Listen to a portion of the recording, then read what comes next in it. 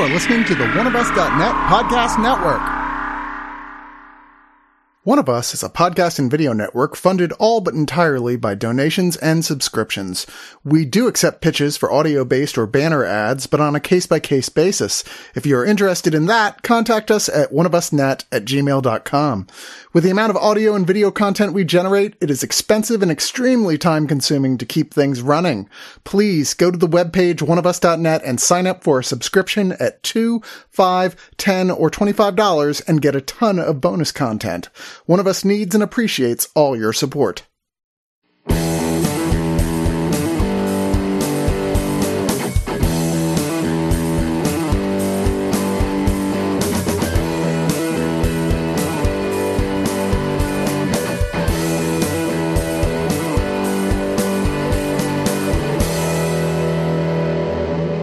So I work part-time in a movie theater, and man, I tell you, the most amount of sold-out shows, the most amount of crazy people are getting pissed off because they can't get into the movies that we've had since Top Gun Maverick has been air, and nobody predicted this happening.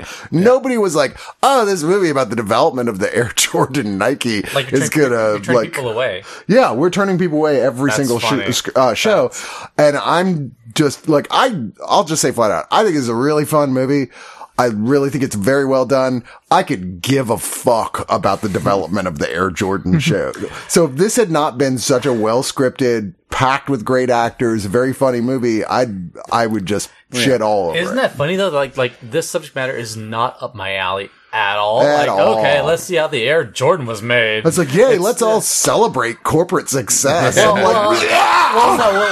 We're not celebrating Nike as they are now. This isn't how Nike but beat that. But it's an underdog sports story only for corporations. We're not celebrating. This would have been like a movie about how Nike beat that sweatshop accusation rap. Well, then that's fine. But I think I love how this is really an underdog story. It's about the American dream from different perspectives in a lot of ways. The American dream of becoming an incredibly powerful multi-billion-dollar corporation. I mean, that's like a dream to me, Come on, Chris. Frank, it's still ethically nauseating. The fact that people, when I watched this at South by and people were screaming and cheering at every tiny little corporate success, I was like, I literally feel sick to my stomach. It's funny. Success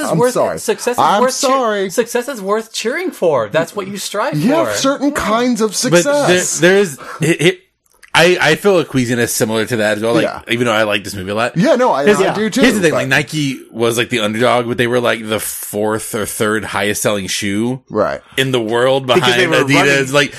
They were running shoes. They were still a $1 million company. Yeah. They just didn't have a basketball division, so that's how they kind of position it. Yeah, there is an interesting angle in this movie when they're dealing with.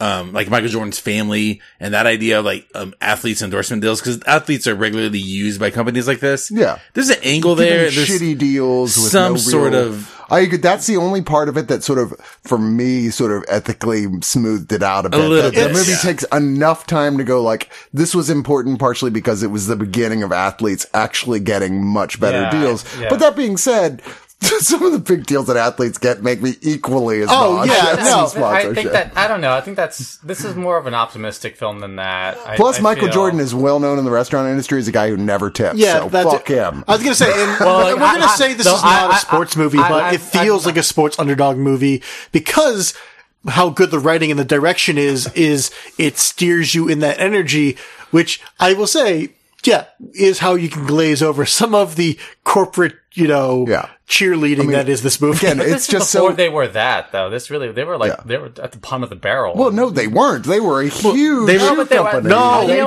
the bottom. No, in basketball, they were still the biggest running shoe in the world. That's like being the least popular of the top 3 fast food restaurants. Someone's always at the bottom. You're still billionaires.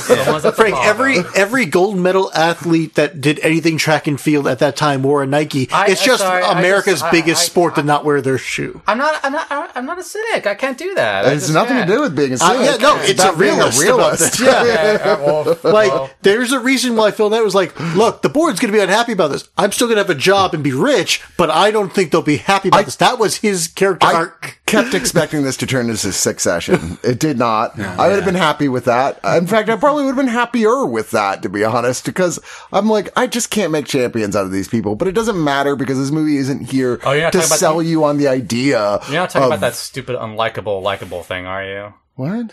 Like that thing that people have now with characters that they're not likable enough or things like that. Oh no, all these characters. That's the thing is they're all very. That's the thing. Everybody in this is really likable. The interesting dichotomy of this movie is like the depictions of these people are very likable. Where in real life, they have questionable figures, but regardless of that, like I think the big appeal is like it's a testament to the writing, directing, and performances in the movie because like the movie comes off as very like. Frank's response to it, and like my response while watching it, even though I felt in the back of my head a little tickle, I was like, this is kind of bullshit. It is remarkably earnest. Yes. And it feels good. And that's a testament to the filmmakers because to Ben Affleck, the fact that, the fact that they could be like, Nike. Well, he finally got it right. Here's our dramatic story. This is like Damon getting to redeem the energy he put into Ford v Ferrari, where it's like, let me make a movie that's got more actual heart to it than that movie actually had, with the same kind of earnest, I'm not the best guy, but I'm the best guy for this. And I can assume that he must be an actual big fan of Air Jordans, because he actually said, I'm not even going to make this movie without Michael Jordan and his family's okay, which they gave. And apparently Michael's like, great, I've been wanting to act in a film. He's like, no. We don't need to hit that mustache in this movie. Yeah, like, no, you're supposed to be like 17 in this movie. That's not gonna work. Why we never see his face ever. Yeah, he's in it, but you don't see his face. You kind of hear his voice. Which is a really curious smart about decision. That. Yeah, but because like we don't really need to No, because like he's such an iconic figure because partly because of the shoe and his skill. Which is honestly the whole point of the movie. No, it's like the big before he's an icon, but like anyone that get to play Michael Jordan, the moment you see his face, it's just like that's not Michael Jordan. It's like that's not Michael Jordan. It's like distracting. he's like seared into our heads. Like these other people, and it's like guys, we don't know what they look like. Michael Jordan, if he was a real character, would be so distracting. And he is definitely that poor actor who we never really see, just his back of his head multiple times, is far from the main character of this film. I mean, he's kind of the third man of the film, except the one that never actually has a big scene at the end. That's so true. Matt Damon is the main character playing Sonny Vaccaro, who's a just toxic gambler, but one who works for Nike and is well known for being pretty good at being able to look at all the upcoming college picks and say, hey, who are the people that are going to be, that are going to get picked big in the NBA and we think are going to be stars, so they can go ahead and in advance sign deals with them for shoes. It's something that all the shoe companies do. And he goes, I know this sounds crazy, and also most people don't even realize that we make basketball shoes, that we're more of a running shoe company. The number one running shoe company in the world, Frank. Okay. I was 2 in 1984, Chris. Anyway, I don't know what to tell you. So, he's like, we should put it all on this rookie, Michael Jordan. He's one of the best college players, if not the best college player of all time. He's going to be amazing. He's going to be so amazing. I think he's going to be like the next big thing, like almost like he was psychic or something. I think like the best comparison for that scene and a lot of this movie is it's very Moneyball, where he's sitting there with the group of the other scouts and he's like, none of these guys know anything. Like, I will say, I think that, maybe 2 of us will pick up on some of the other names they're talking about on the basketball list. Where it's like, yeah, some of those are actually really good players, but it's true. It's like none of those guys. No Michael Jordan. Moneyball only watchable and not, sleep inducing. Yeah. I like Moneyball. Oh man, Moneyball is one of my favorite. Moneyball is stellar. Most people, I'm with you, but most people disagree with us. Yeah, and Moneyball, like this, is the least sports movie. Yeah, I did not care because I can't imagine. The only thing more boring to me than sports is sports gambling. Yeah, I get it, but I'm saying like Moneyball's a movie that you just need to like this financial. I'm saying like, does the movie have a pulse at all? Like I want to just check and see if it's alive. Yeah. Anyway, we're not here. Yeah, so what I'm saying is the parallel look at sports from an outside but inside view like that is what this movie gets. And that scene when they're going through the players and talking about it is so good for that, because some of us that knows anything about basketball, at least in the late 80s, early 90s, know some of these names. And it's like, some of those guys did get really big, but also Jordan is the only one who really is an icon for that reason. And it's so good when you see like Sonny being disinterested. He's like, look, nobody seems to understand what we need to be doing here. And it's partially, again, Matt Damon's one of those guys that gets that earnest energy so well, where it's like, look, I know I'm not always the easiest guy, but I'm right. And everybody's like, I hate that you're right. Oh, by the way, that's Ben. Hi. Also here is Frank and I have not tipped people a couple of times because they didn't earn it. Wow, didn't earn it. Yeah, shit. Hey, this is Frank's last appearance on screen. No, you know how shitty you have to be to not earn a tit. So Frank and Michael Jordan have something in common. It is not the Hitler mustache. They're both the two greatest basketball players of all time. Yeah, that's half true. Yeah. I'm Alan. Hi, Alan. Hello. And I know you like Air Jordans. Yeah, I like Nikes and Jordans. I've had Nikes on.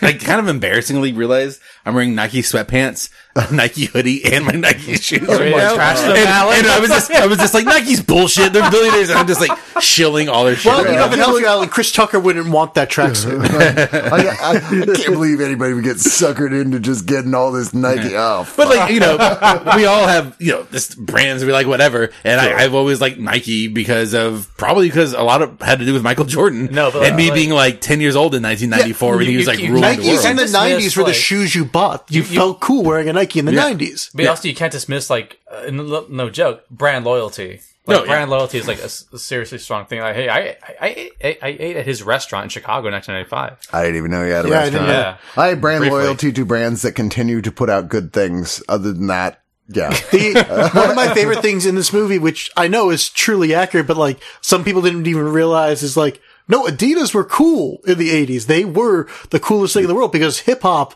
had adopted Adidas, and it was the Run DMC. Yeah, you know, and wrote a song about it without even getting paid for it. Yeah, and literally, they were the coolest thing. And I'm like, again, I was a kid in the 90s, so by the 90s, Nike was the king of cool shoes. But it's so easy to forget that. Even talking about this movie to my mom, the same thing as Frank was saying, where he's like, didn't seem to realize Nike was not always big or whatever. It's my mom's like, they were. I'm like, no, nobody knew about Nike in basketball. Yeah. There was high school kids who got free shoes. Here's me my whole life when I have to buy shoes.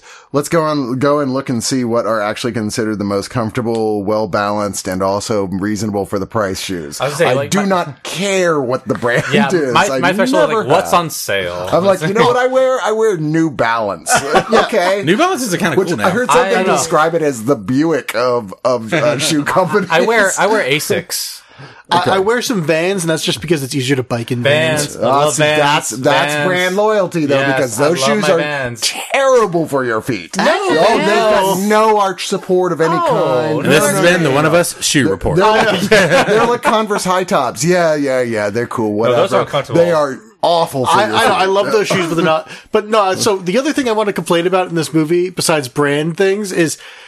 Did you realize this movie's set in 1984? They never mentioned that it's not until you just said that. I mean, keep kidding me? Every single. Oh my god! That's the one thing that really drove me crazy. Is there's not a second of this movie that doesn't feel like smacking you in the face with 1984. The opening montage goes on for 2 minutes of this, and then halfway through the movie, they decide randomly, let's throw in a bunch of Ghostbusters Ecto toys and stuff like that. That wouldn't be anywhere in this movie. What's happening? Non-stop barrage of 1984 songs. Where it's just like the needle drops are rough. That was honestly my biggest complaint about this movie. Mine too. Past the core thing was like, we get it. You're set in the 80s. Stop after your overly long intro of 80s movie reel. It really killed the sense of place for me, because it really took away from just letting this be a natural organic world. It felt so forced. It feels more like the VH1 show. Honestly, and I feel like the needle drops is what killed it because there's the montage opening. It's okay, I could forgive that. Yeah. Honestly, the production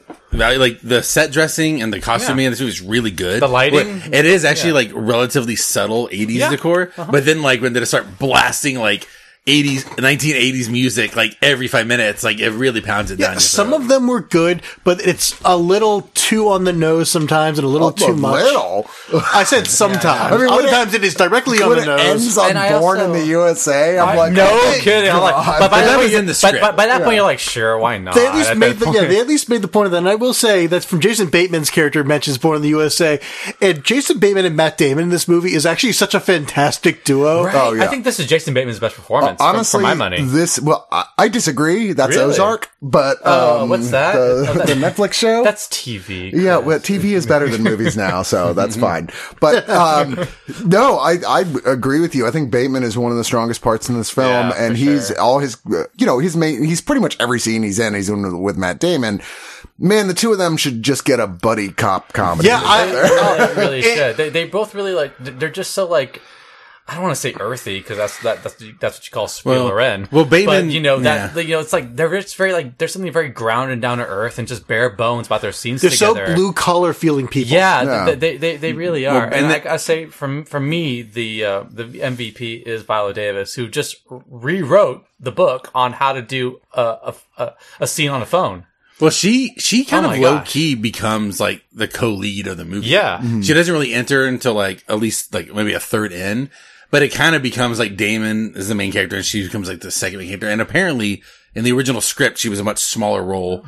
Like this was like written on spec and Ben Affleck and Matt Damon got it. And then apparently it went through a lot of rewrites and stuff like, and because like Michael Jordan wanted Viola Davis to play his mom, but there's like, okay, if we get Viola Davis, we can't just have her be in like one scene. And Michael Jordan talked about how his mom was like instrumental in the negotiations. He was like the biggest like driver of all these factors.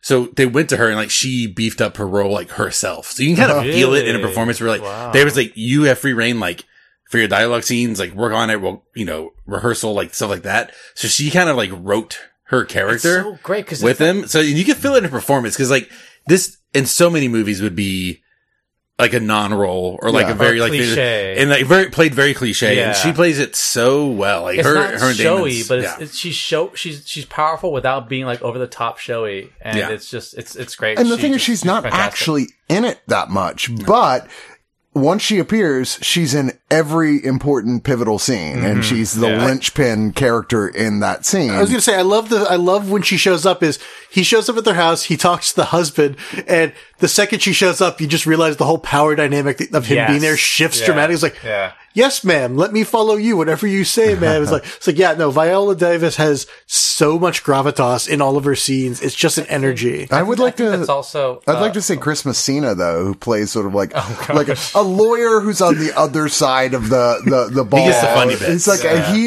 he's a still because he is really slimy, right? But at the same time, he actually is friends with Matt Damon, but they're just constantly hurling verbal barrages of insults at each other. He's also very pragmatic. He knows a score and he knows his role in it, and he's resigned himself to the fact that I am a software person. Yeah, I am just this is my role in life, and this is what I'm going to be. I don't even remember seeing Jay Marr in this thing. Yeah, I don't remember either, and I love Jay Marr. I think he's one of the Converse people. I saw his name in the credits. I don't remember seeing him. Yeah. He has like a shaved head. One of my favorite though is Chris Tucker getting a movie where he can actually both still be Chris Tucker and be a little bit more grounded was so good. Yeah, because he works so well as this character where he's just like he's the over the top Chris Tucker motor mouth, and then like at some of the scenes like, hey man, look, I believe in you. But also, this is the craziest bullshit I've ever seen in my life. Yeah. It's like, all right, Chris, I'm actually happy to have you back here. So you want to hear something really funny about that? What? So I had one day off in the last 11 days. And Chris, on that day, Chris Tucker was playing a comedy show down the street from the Violet Crown. Yeah. And when it was over, he just showed up at the Violet Crown and said, hey, is Air playing right now? Like, yeah, it's going to start actually in about 2 minutes. So the audience is already in there. He's like, would it be okay if I went in there and just watched the movie? And you're like, dude, you literally just watched the movie and you started the fucking thing. This probably was like the 5th time you saw it, but no, shows up at a tiny little Austin theater, sneaks in, literally no one noticed. Yeah, you hear about actors talk about this where they go and see how the audience reacts. But Meryl Streep does that for movies. Yeah. But he hung out apparently with the staff and took pictures with all of them and was talking with them, and they were like, he was so nice. And it was funny because like one of them was like, I've met plenty of celebrities. This is not a big deal, but yeah, he's nice. And the other one was like, I always love that the person who's not yet met celebrities, and it's like, oh no, they just really want to just chat with you if they're there most of the time. And I love hearing that Chris Tucker's a nice guy. I mean, like a lot of people in my generation became a fan of him from Rush Hour, but it's like, it's nice to see him getting to be able to be like, hey, I kind of want to do something that kind of is close to my heart, because it's clear he's probably a guy who loved Nike too. And it's like, do you know, just he's so good in this. He really is. You know, one person I wish that we'd have had more of, and I get why he's not in there more than he is Marlon Wayans. Because I think that he has a very, like, soulful, like, really, you know... His one scene is very good. It's really good, He's proven to me a number of times that when given the right script and director, he can really deliver. Absolutely. He's just not always great at picking those movies. Yeah, when he wants to do a dramatic... Like, he was even solid in that... What was that, Aretha The original movie? Dungeons & Dragons movie? Oh, no. Aretha. In Aretha, it was just called... Like, That movie was fine. I'm not sure if that's better than the original Dungeons and Dragons. I agree. Oh my god, the movie wasn't great, but he was good in it. Like he does good dramatic work when he chooses. Does. Requiem for a Dream. Yeah. Aronofsky, he got good out of him. He's definitely, he also, like Tucker is doing this movie, he's a guy who's like progressively done more serious work, and it's like, you have that energy. I wish you would do more of it because you're actually pretty good at this. Yeah, you know who also rules in this movie is Ben Affleck. Yeah, who plays the boss of Nike. Yeah. Every time he's on screen, he just like his haircut and his outfits. He is so funny. He's so good at playing like the kind of like it's put upon inept dude. He's just like, oh, come on, it's so funny. It's also the flashiest role, so he has the more room to like make it. I love him in this. Same thing in him and Damon's The Last Duel, which is obviously a much heavier movie, but like. In that terrible one. No, I love that. I love that. Chris, no, we are not going to. Okay, but I'm Alan, you just agreed with Frank on something. Sorry, me and Frank go. We're so sorry. I love that movie a lot. But his role in that is so funny too. Like I like him, and he's like not the center of these movies. Yeah, and he's just this like kind of cut loose and come in and like still a scene there. Did you see him in the Tender Bar?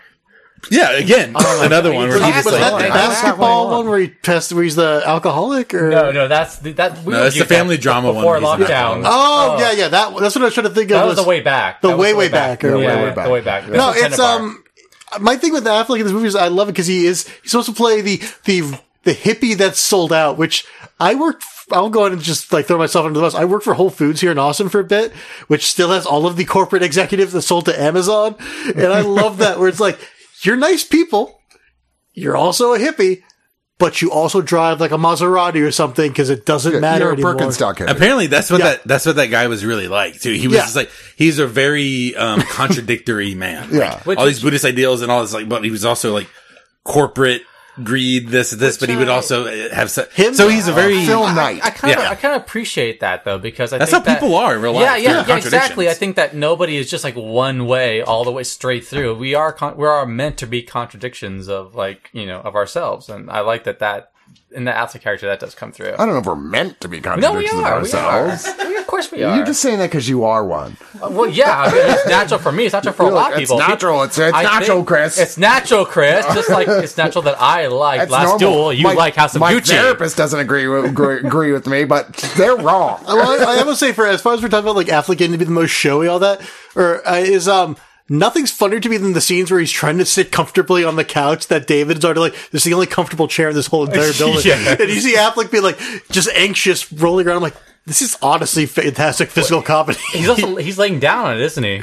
Yeah. He's laying down and then he gets up and then he's fidgeting. It's so good. Really it's honestly fantastic. We talk about how like the best scene of this movie is the presentation, is that leads into like, it's meant to be a pitch meeting at Nike. It leads into like this really great montage, and I was welling up during that scene. It is surprising how effective it is. Like I went through so many, and we're not spoiling really anything here. Everyone knows that they signed Michael Jordan. Okay, so but like guess what? They make the shoe. Yeah, they do it, and the shoe sells.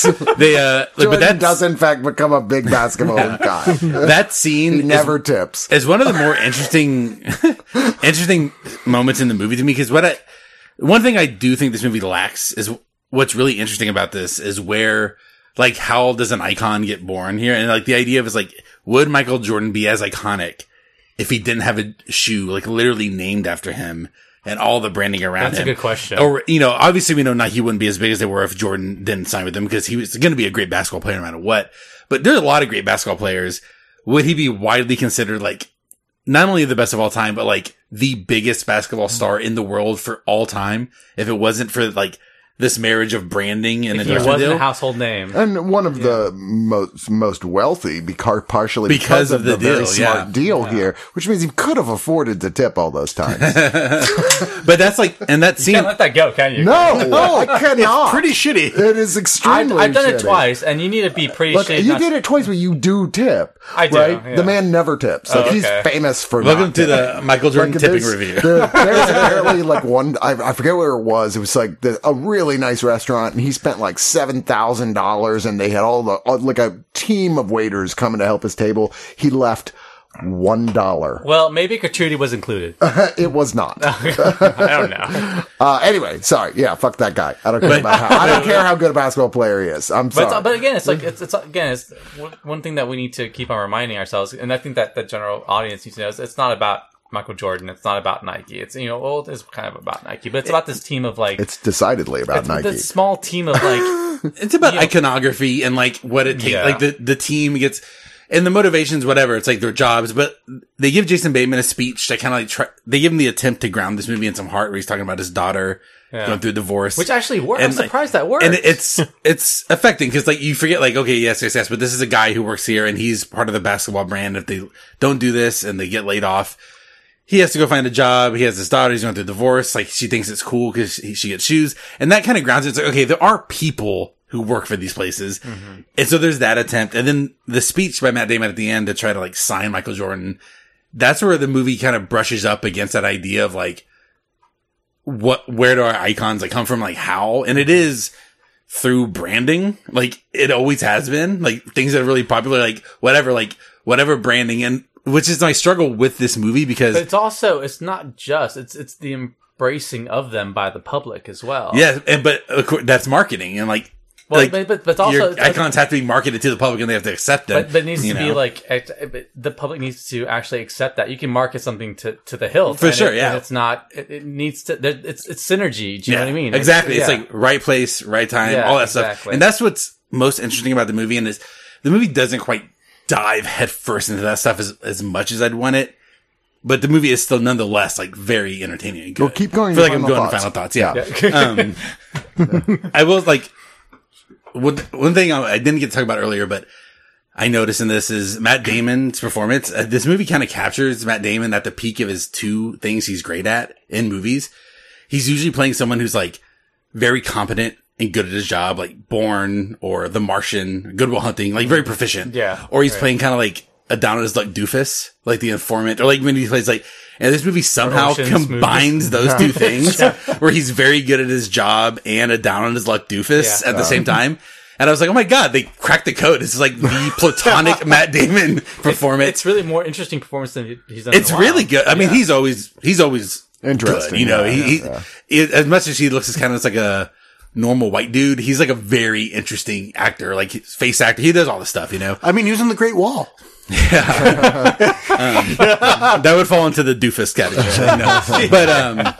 But yeah, like another thing that's we kind of touched on, this is this Matt Damon and Ben Affleck's first, like under the new production company they're doing, with their whole idea is they're trying to do adult dramas and like that more like artist equity. I think it's called like equity artist or something like that, where they're trying to get all below on people. And this is like the fact that people are going to see it is really exciting to me.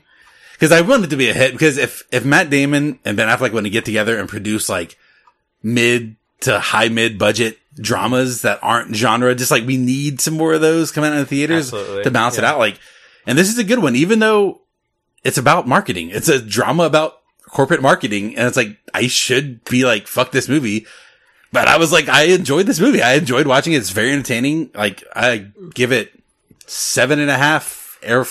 Not Air Force Ones, like, Air Jordan ones out of 10. Cool. Frank?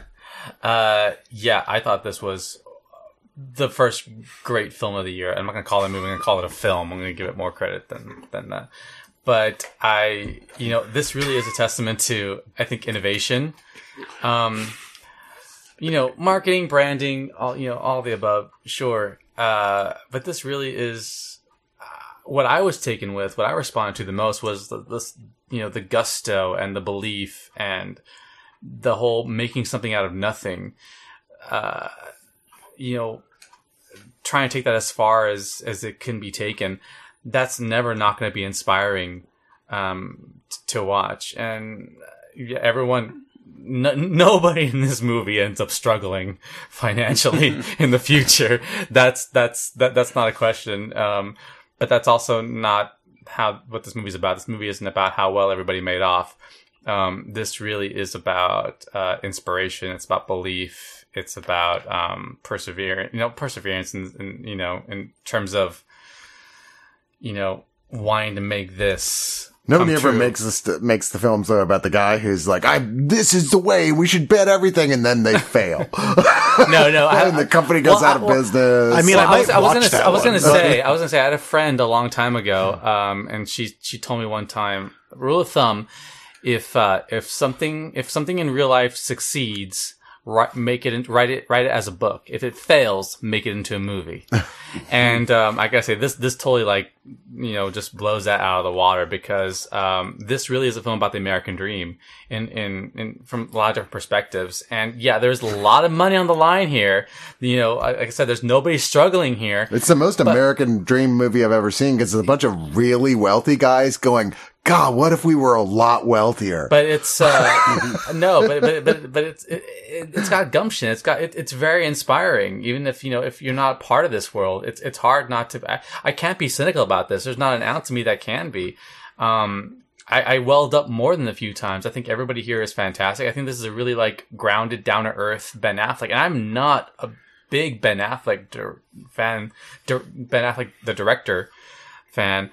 I loved Argo when it first came out, and then 5 years later, I was like, oh my God, fuck Argo. Really? Yeah, I was like... So you said Argo fuck itself? Argo fuck itself, yeah. I want that shirt, actually. I want to get that shirt. Has one bad directorial movie. It's Live by Night. Live by Night. That's bad. That's not the other ones, which is weird. It's based on a solid book. Our friend Nathan really champions that film. Did anyone surprise? Okay, look, we got to stop it with the Nathan stuff. Poor Nathan.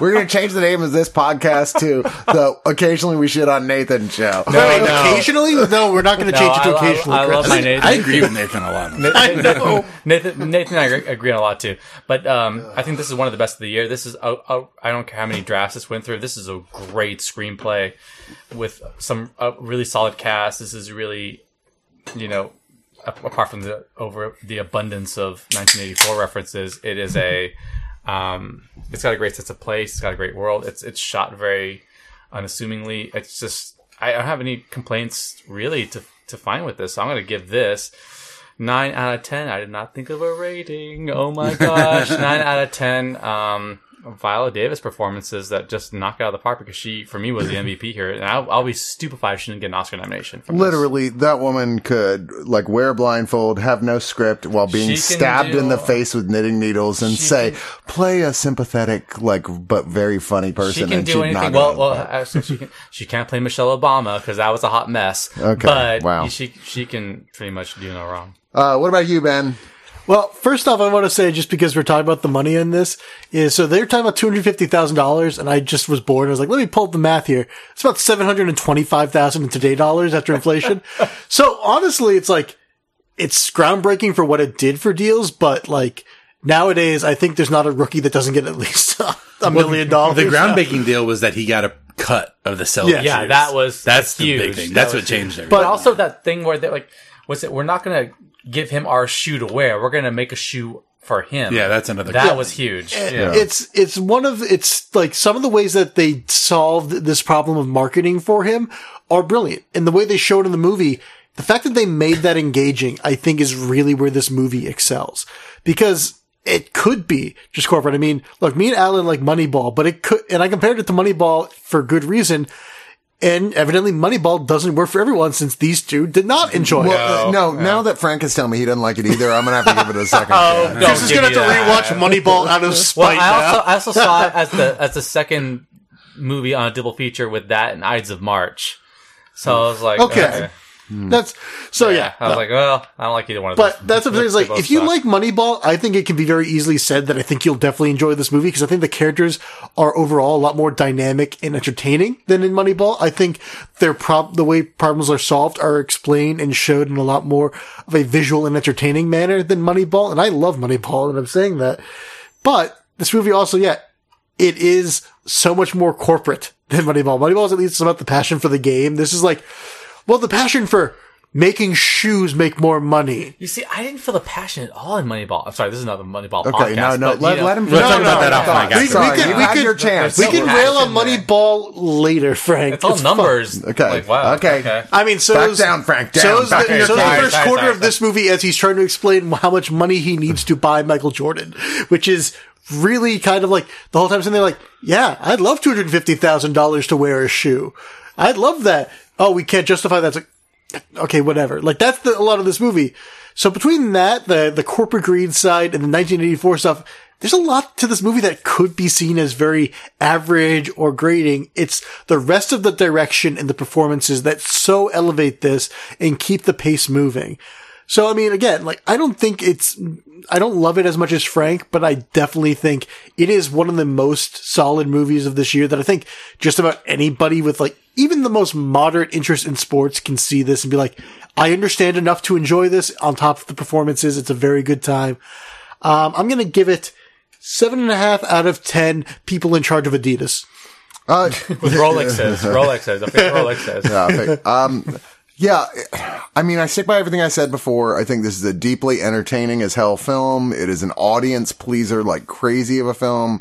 The only really, outwardly bad thing about this for me where I was like, oh, it was grating was the soundtrack. I like all those songs. I just don't want to feel like it really did feel like VH1's like look back at the 90s or 80s or whatever, things, where I'm just like, oh my God, I'm surprised there's not a montage of like minor comedians going, you remember the Speak and Spell? I mean, again, there's a whole section where it comes up with Ecto toys. I mean, it's like, we were the 80s or something like that. Remember the 80s or something like that? Oh, I actually do remember the 80s. I was born in 82. You don't remember the 80s. I remember cartoons and cereal. Come on. Frank remembers wanting a Mr. T action figure.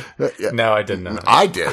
Anyway, but here's the thing. This is a film that does in fact bother me on some level. Like I said, ethically, it really kind of does. And the more I think about it, the more it bothers me. And I've read a bunch of think pieces on it that I was like, yeah, you're helping to codify the things that I really was bothered by, with this. And there's nothing inherently wrong with the film itself. What bothered me was the watching it with an audience who was losing it in all these parts, like where you're just like, you feel this is like imagine if this was about McDonald's, right? And like everyone's like, Chevron. They start cheering like, oh man, I love the fucking quarter pounder with cheese. And they start screaming and yelling when they're like, we're going to call it the quarter pounder with cheese. It's like that where you're like, what? I mean, what is happening? Now, Frank, my turn. I don't get you've had enough. You've had your time. You've already been clear on how you feel. Now it's my time to express my opinion.